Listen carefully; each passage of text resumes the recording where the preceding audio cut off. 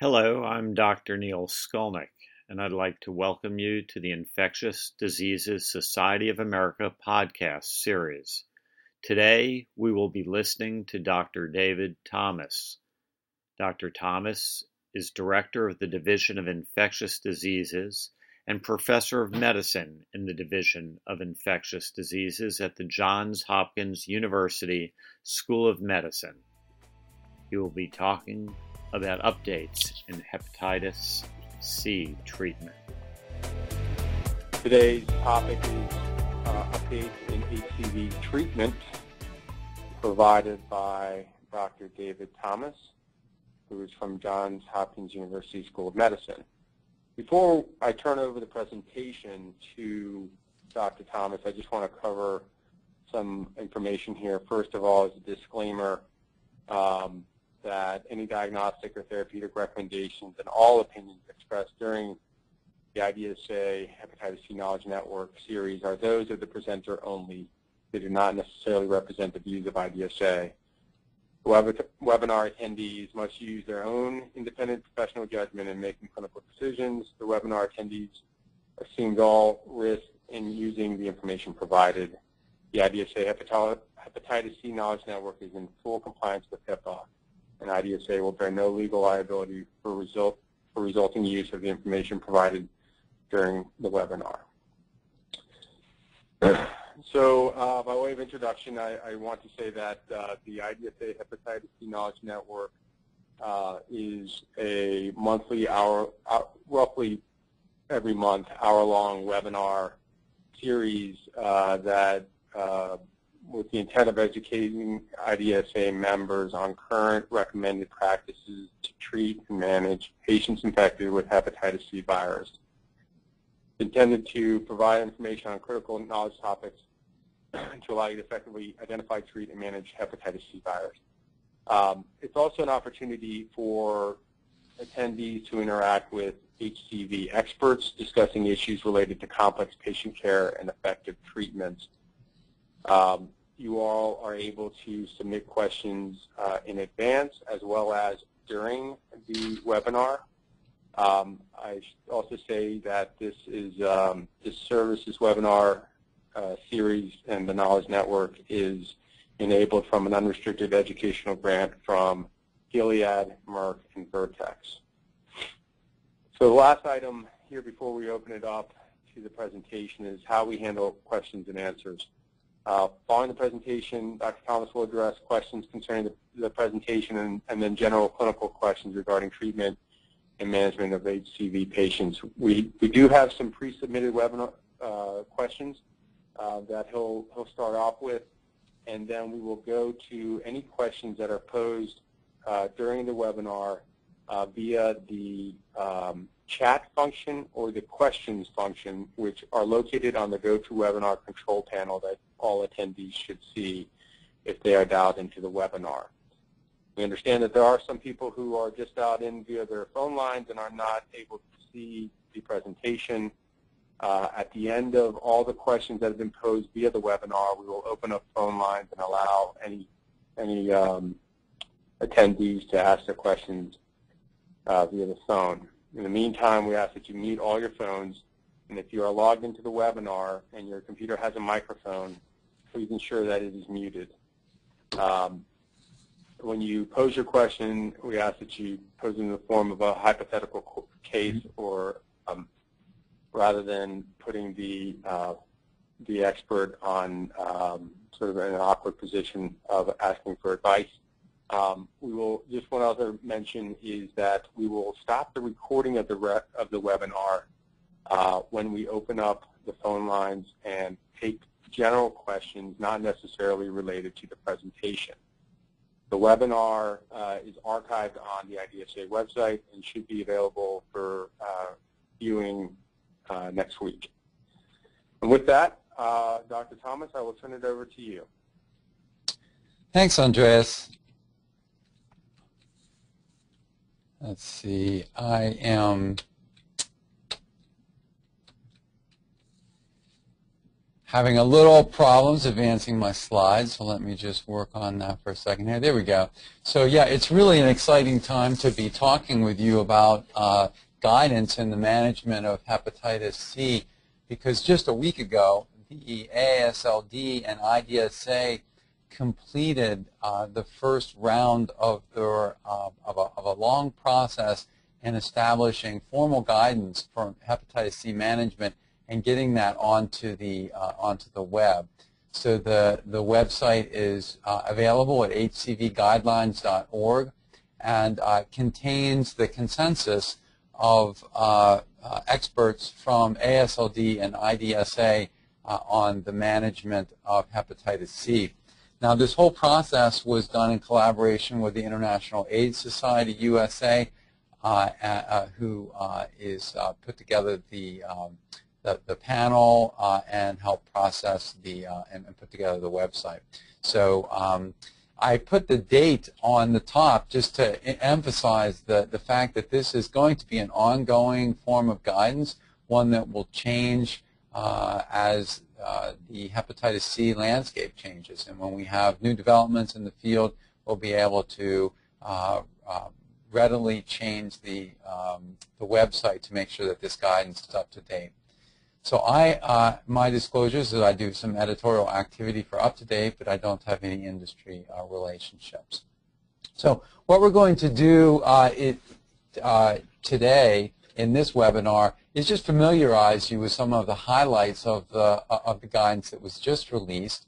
We'll do that by more or less following the format of the website, and you can see that there's a menu of different options and different information that we have there. We'll be talking today specifically about our recommendations for the initial treatment of hepatitis C infections.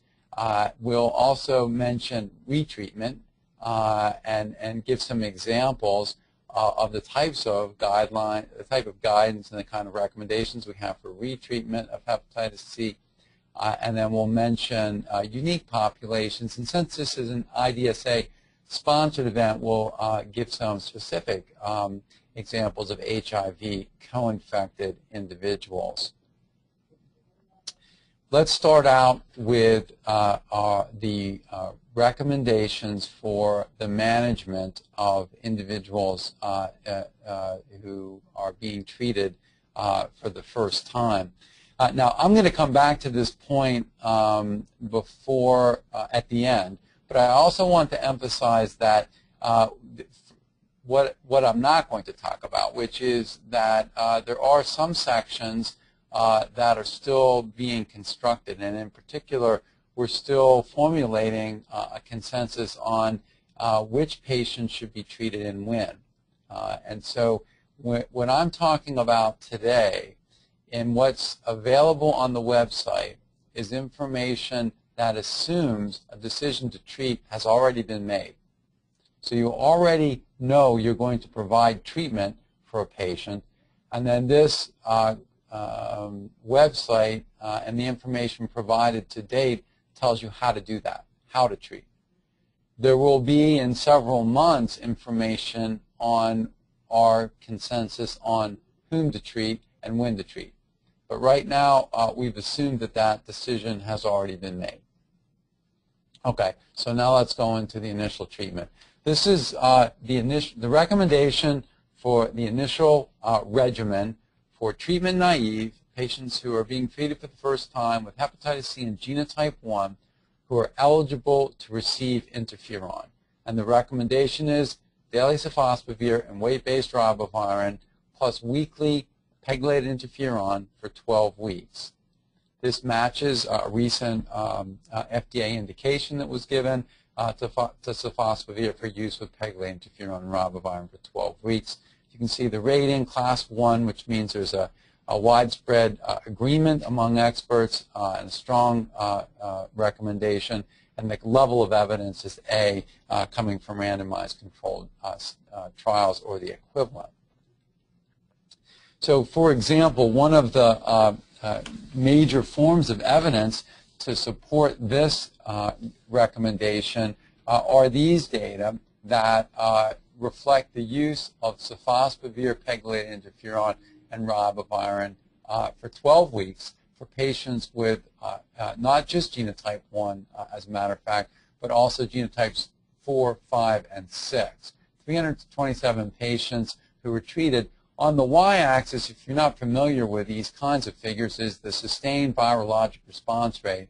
That refers to the proportion of individuals who became HCV RNA undetected while on treatment and remained HCV RNA undetectable 12 weeks afterwards. And we consider that to be tantamount to a cure, since those individuals very rarely have viral resurgence after that 12-week time point. And in addition, since those individuals have marked reductions in the likelihood of hepatocellular carcinoma, liver decompensation, and death. So you can see that the sustained virologic response rates, even in persons who had cirrhosis before they started treatment, were high with this 12-week regimen. They were high without regard for the IL-28 genotype and in various racial groups. So for that reason, the panel decided that sofosbuvir, pegylated interferon, and ribavirin would be a recommended treatment for persons with genotype 1 infection. It's also important to emphasize that the side effect profile was quite good for this regimen and chiefly reflected what experience we had already had with the use of pegylated interferon and ribavirin. Notice in this column, you can see that the 12-week duration of pegylated interferon, ribavirin, and sofosbuvir had a side effect profile that was principally reflective of the interferon, with fatigue, some febrile, influenza-like kind of symptoms, and was consistent with what we've seen with other hepatitis C treatments. No appreciable added effect of the sofosbuvir. Now later we'll talk about using sofosbuvir without interferon, and as you can see, those interferon side effects, not surprisingly, are largely gone, and the side effect profile often reflects what you'd expect with ribavirin in this group. And if you compare those, of course, over here to the pegylated interferon and ribavirin with no sofosbuvir, you can see some of those contrasts.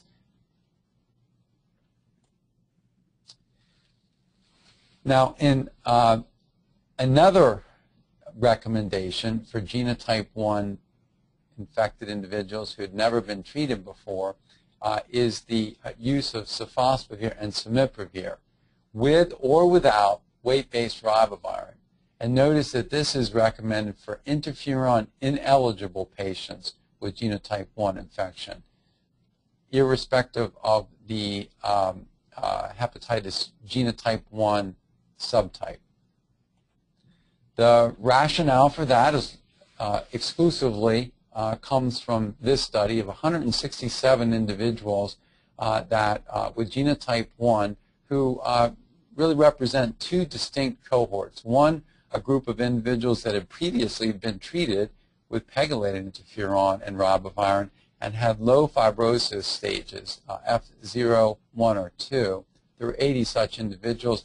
Or a second group of individuals who were being treated for the first time and or null responders, but these individuals had more advanced liver disease, F3 or 4, and there were 87 such individuals.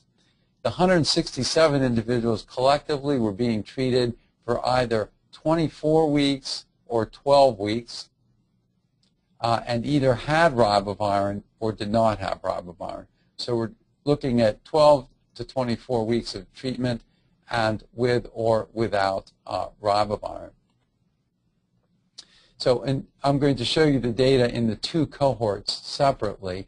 Cohort 1 reflecting those individuals with low-stage disease who had previously failed pegylated interferon-based treatment. And once again, the sustained virologic response rates are shown on the y-axis, and you can see that the rates of response are very high, shown in the blue. And even in the arm where there was a lower sustained virologic response rate, the majority of those who failed treatment failed so not because there was virologic relapse, but because of, for example, medication non-adherence, discontinuing the medication course. Actual virologic relapse, shown in the green, was very uncommon in this study.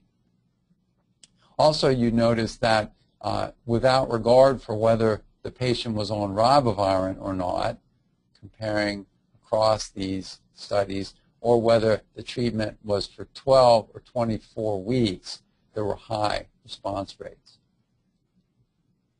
Now, if we move into the subset of patients in so-called cohort 2 who were treated with a more advanced liver disease, bridging fibrosis or cirrhosis, you'll also see very high sustained virologic response rates 4 weeks. In this case, they've been reported 4 weeks after discontinuation of treatment. Very few virologic relapses were reported in this study.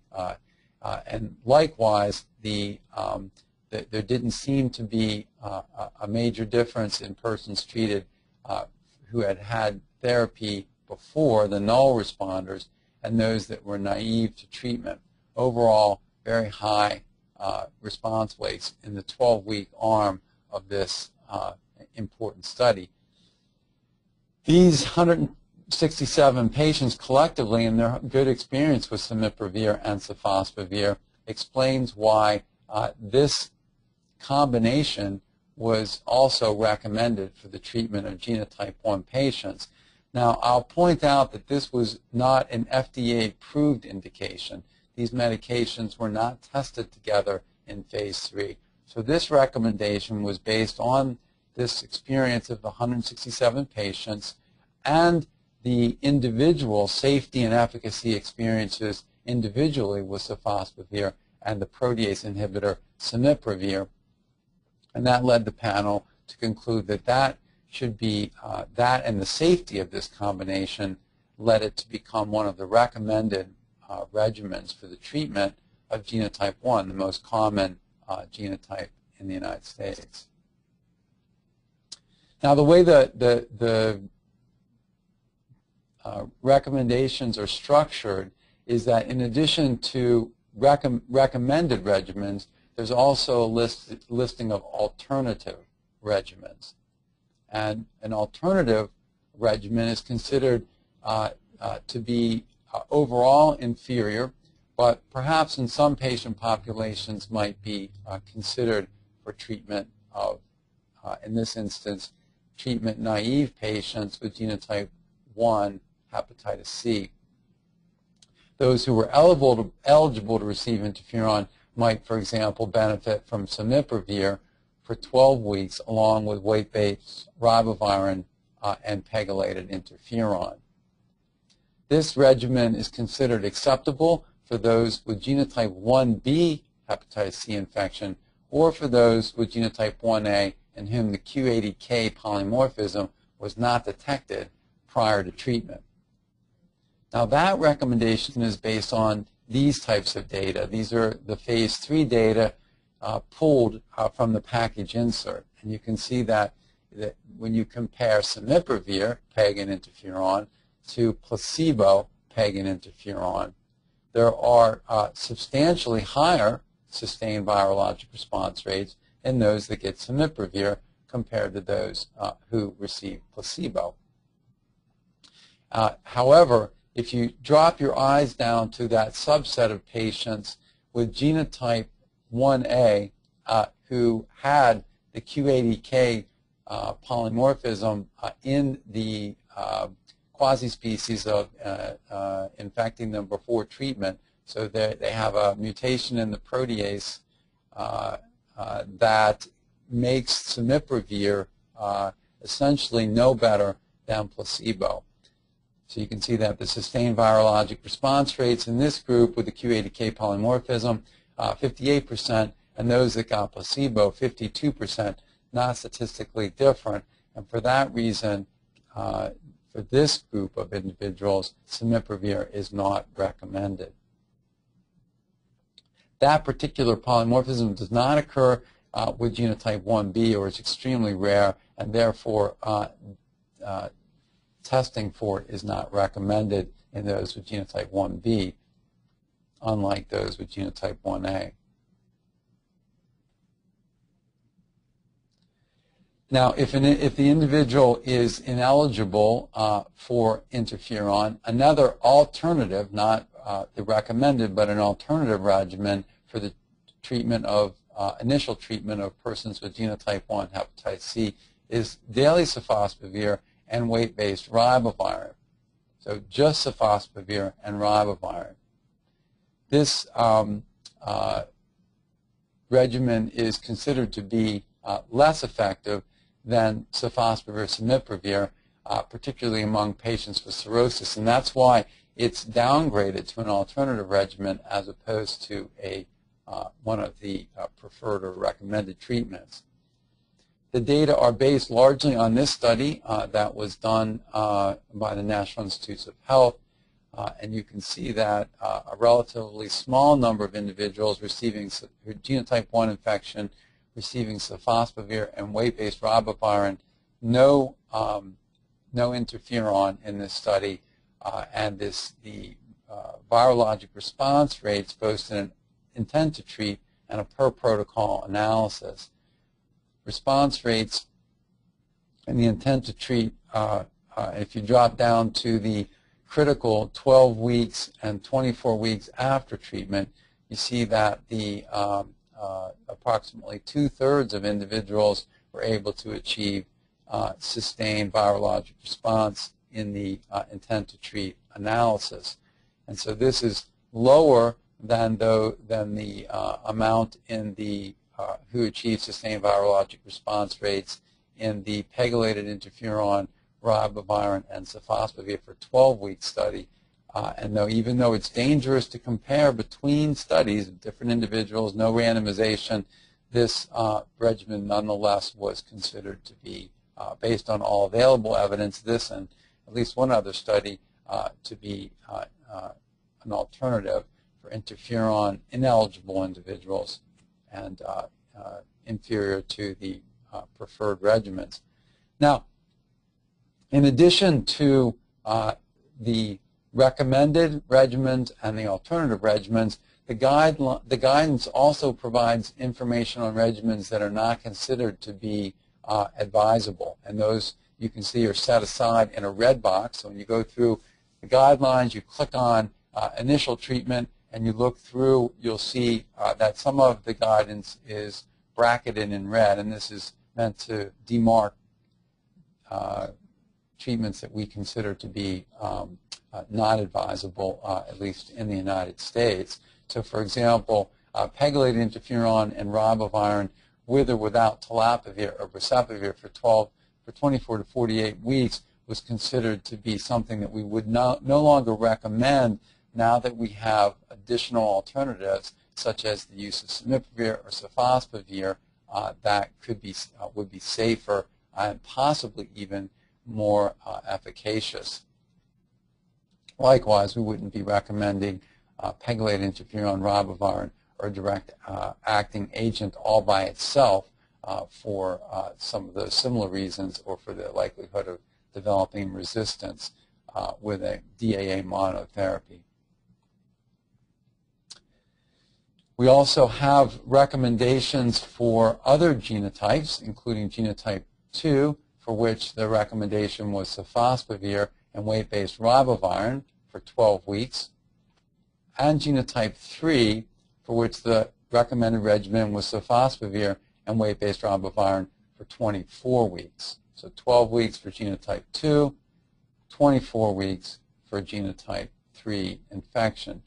And those data are largely based on these studies and similar results from others, where persons being treated for the first time or individuals who had previously failed treatment, whether they're cirrhotic or non-cirrhotic, with genotype 2 infection, had high sustained virologic response rates when given sofosbuvir and ribavirin for 12 weeks.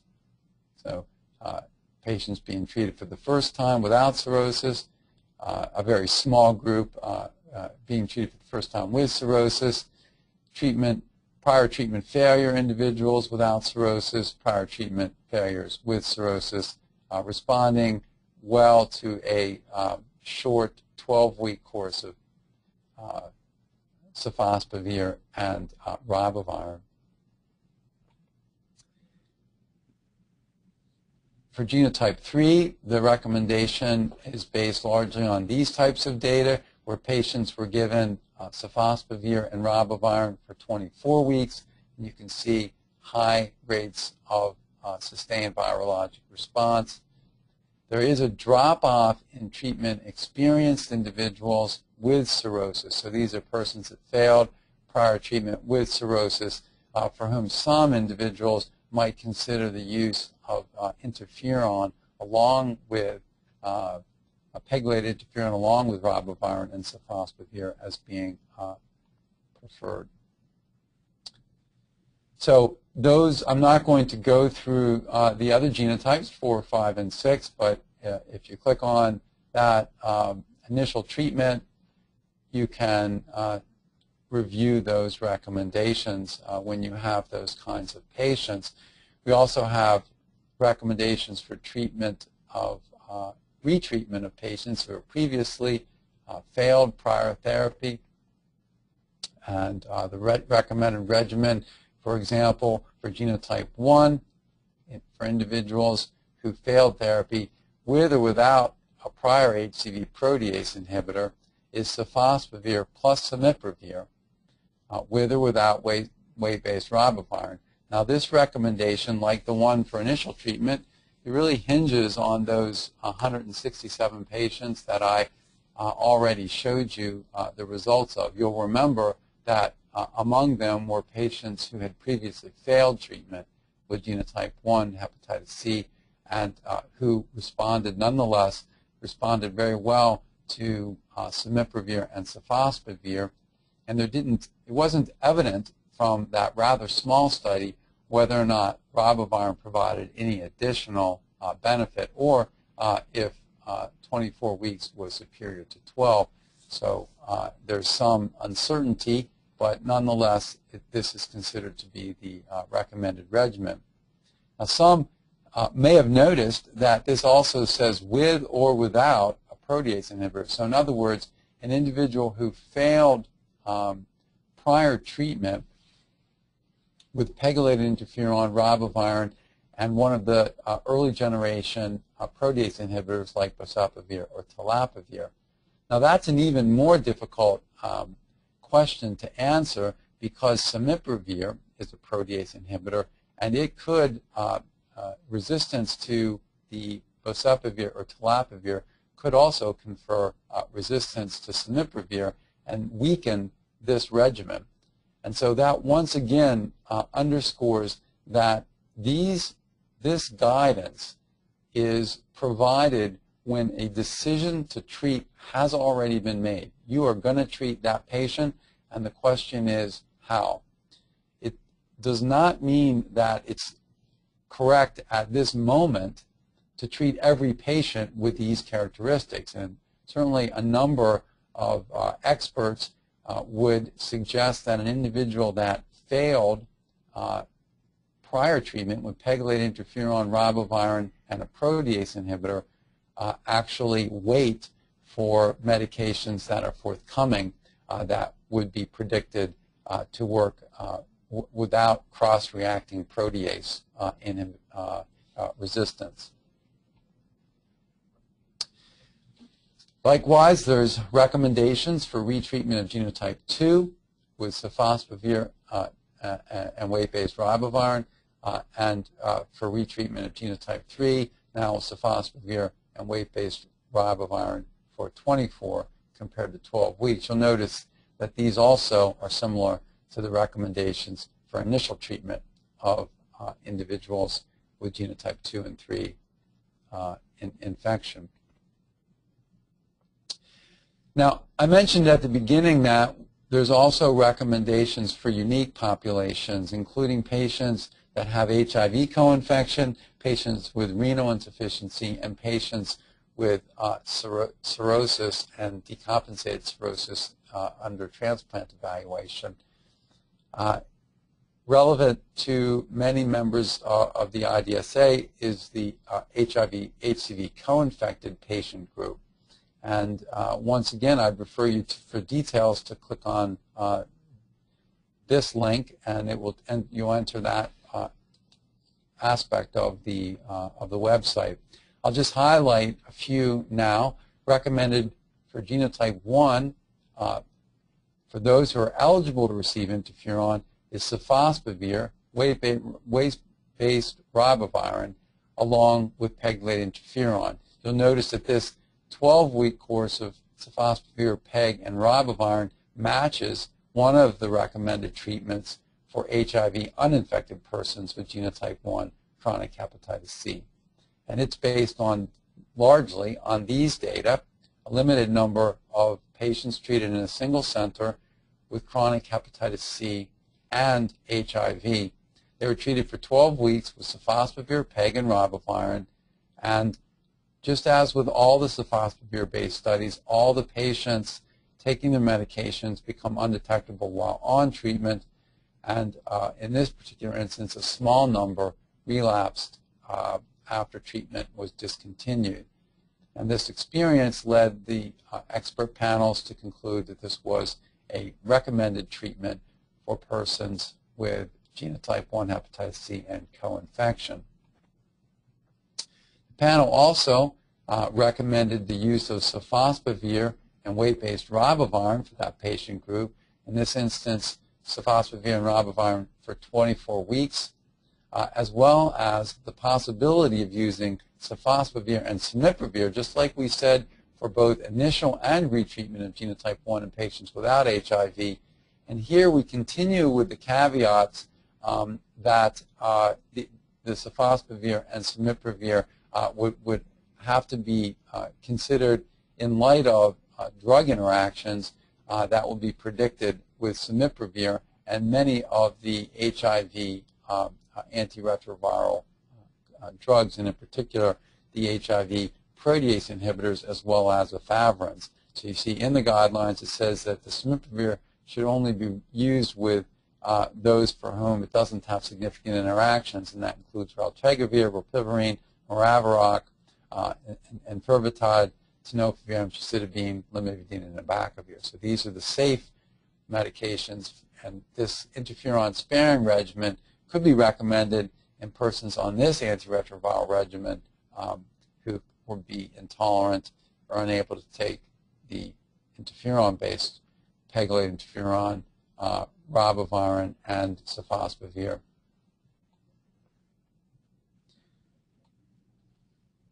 Once again, this experience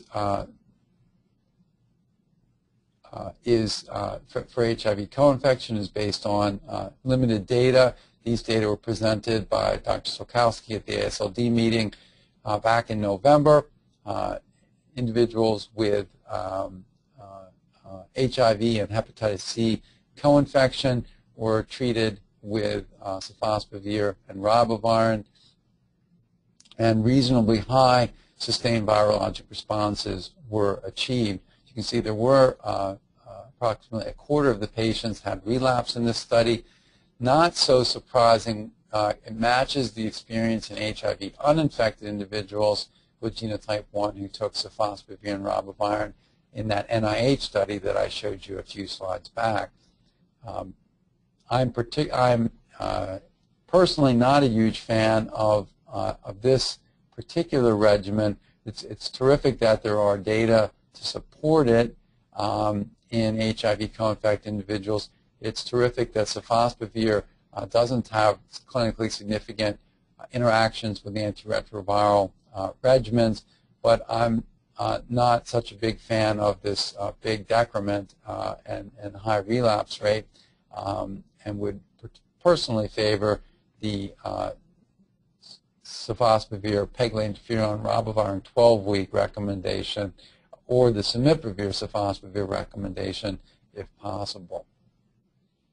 The same study included some patients with genotype 2 infection who were also co-infected. Once again, high sustained virologic response rates. And with genotype 3, once again, you see this decrement, patients who relapse after discontinuing the 12-week arm. So certainly with genotype 3, we're going to need 24 weeks at least of this interferon-sparing regimen. But for genotype 2, 12 seems to be sufficient. And this is simply a similar experience now with genotype 3 treatment-experienced individuals, but yet treated for 24 weeks, once again explaining why the 24-week arm is preferred for genotype 3 with sofosbuvir and ribavirin. Now I'm going to come back once again to this point that I made in the beginning, that all of these recommendations assume that a decision to treat has been made.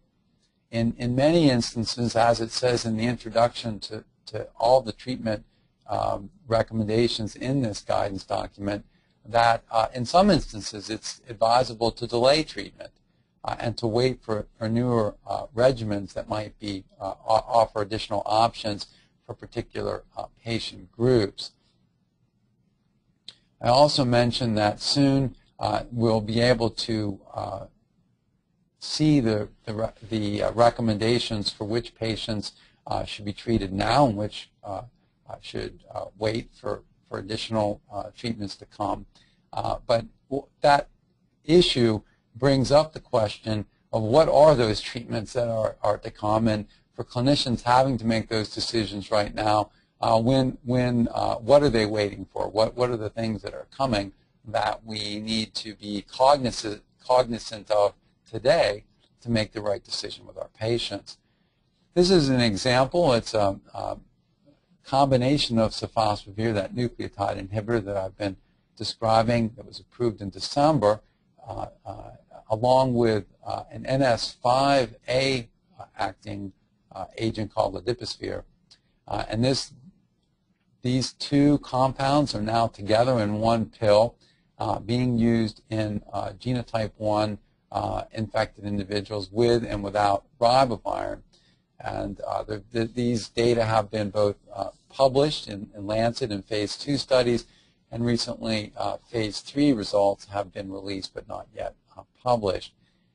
The bottom line in this instance is very high sustained virologic response rates are achieved with this combination, one pill once a day, an NS5A agent combined with the nucleotide inhibitor sofosbuvir. You can see that whether you treat for 8 or 12 weeks, whether you treat with or without ribavirin, you get high sustained virologic response rates.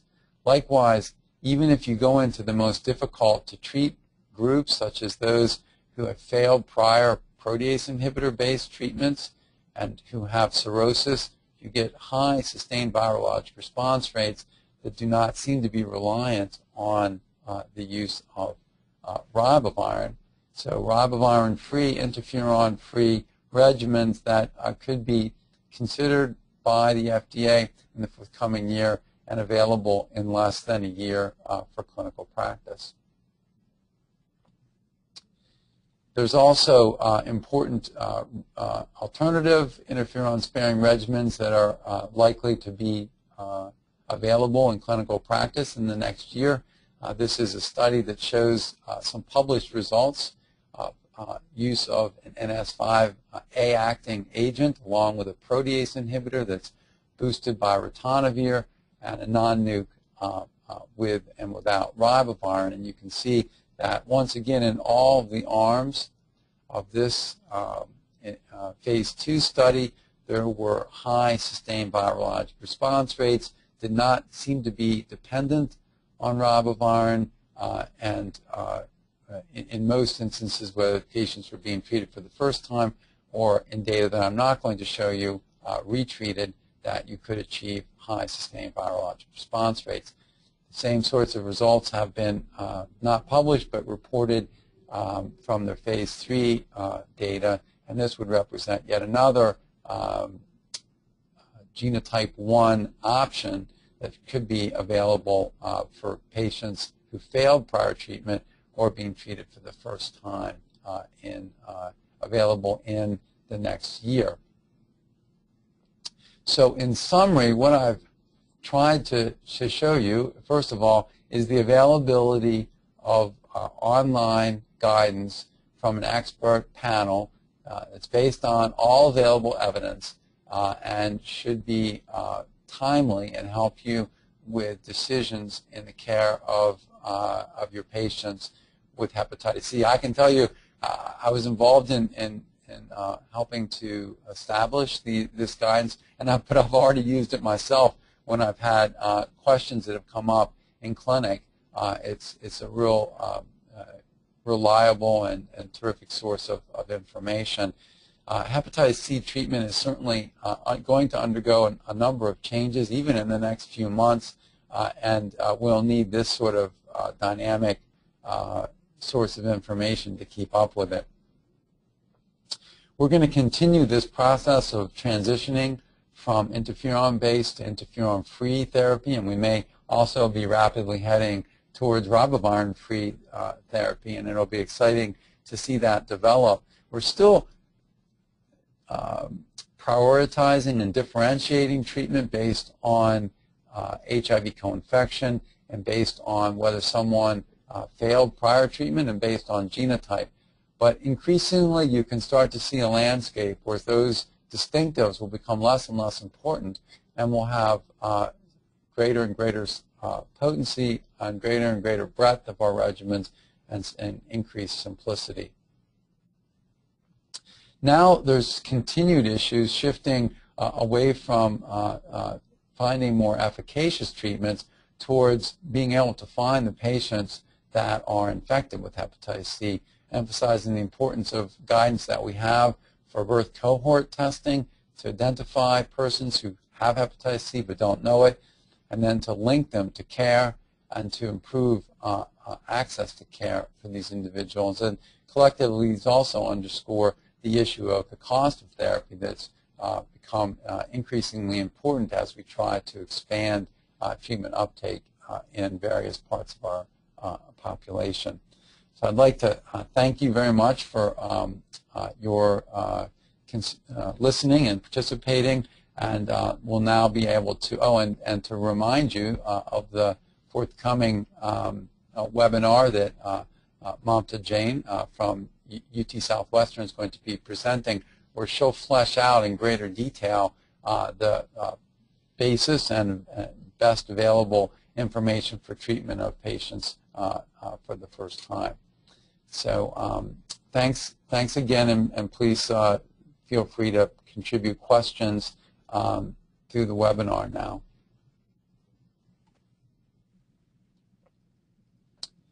Okay, so it looks like we've got one. What are the current guidelines for viral load testing as it applies to hepatitis C treatment? That's an excellent question, and it brings up 2 points. First of all, what I didn't cover is on the website right now are recommendations for screening, testing, and linkage to care. And you'll see that in those, there's a recommendation that everyone who has a positive antibody test should receive at least one RNA test that to confirm the presence of hepatitis C infection. For all intents and purposes, we recommend that that confirmation be done with a test that also provides information on the hep C viral load. And that's quite simply because we're also anticipating a treatment decision, and for monitoring treatment, we have historically needed to know the hepatitis C viral load so we could evaluate the degree of reduction in viral load while monitoring therapy. It's possible we're going to find a time when we don't need to know the viral load as much as just knowing that there's ongoing replication. But because most of the assays that we use in the United States, at least, also provide quantitative information, that's a practical recommendation. In the next few months, we'll be providing information on how to monitor once you start treatment, and the frequency with which viral load should be done, and what other tests should be done and for which regimens, but we don't have that right now. It's also a case that's been presented. It's a 61-year-old man with genotype 1b chronic hepatitis C. This person had stage 4 disease, so cirrhosis on liver biopsy, but the cirrhosis is compensated, Child-Pugh A. This individual was given tenofovir, pegylated interferon, and ribavirin, and the patient's viral load dropped, but did not become undetectable at week 4. However, the patient developed ascites, and they're now wondering what to do.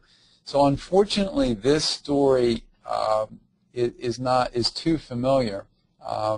We prioritize patients with cirrhosis to receive pegylated interferon, ribavirin, and tenofovir and/or boceprevir when those medications were approved. We rushed to treat the patients that we had that needed it the most, and unfortunately, though it was admittedly less than 10% of all the patients, there was still nonetheless a 3 to 4% incidence of hepatic decompensation in individuals who were compensated at the beginning of therapy, making us concerned that we had actually precipitated that with our treatment. The consensus among most experts is to discontinue treatment at that point, and it looks like that might be what was done in this instance.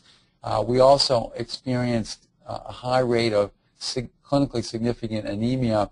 In fact, in some studies, 30 to 40% of patients with cirrhosis who started this type of a regimen ended up having to come off of treatment, and that's really one of the reasons why this regimen has dropped down to a not recommended regimen, going within months from our preferred to our not recommended because of these side effects and the available of a sofosbuvir peg riba combination for just 12 weeks that we think would be safer.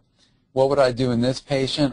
I would stop medication and get them into a transplant center for evaluation of possible transplant. Whether or not treatment with non-interferon-based treatment is advisable in patients who have decompensated, that I would certainly leave that decision to the transplant center and would not try that on my own. There are issues with, for example, even cimipravir and sofosbuvir being used in patients with significant liver failure, and I would not do that without substantial experience, and preferably not without a protocol. So for the Infectious Diseases Society of America, I'm Dr. Neil Skolnick. I hope you found the lecture by Dr. Thomas useful and continue to tune in for further topics. Thank you.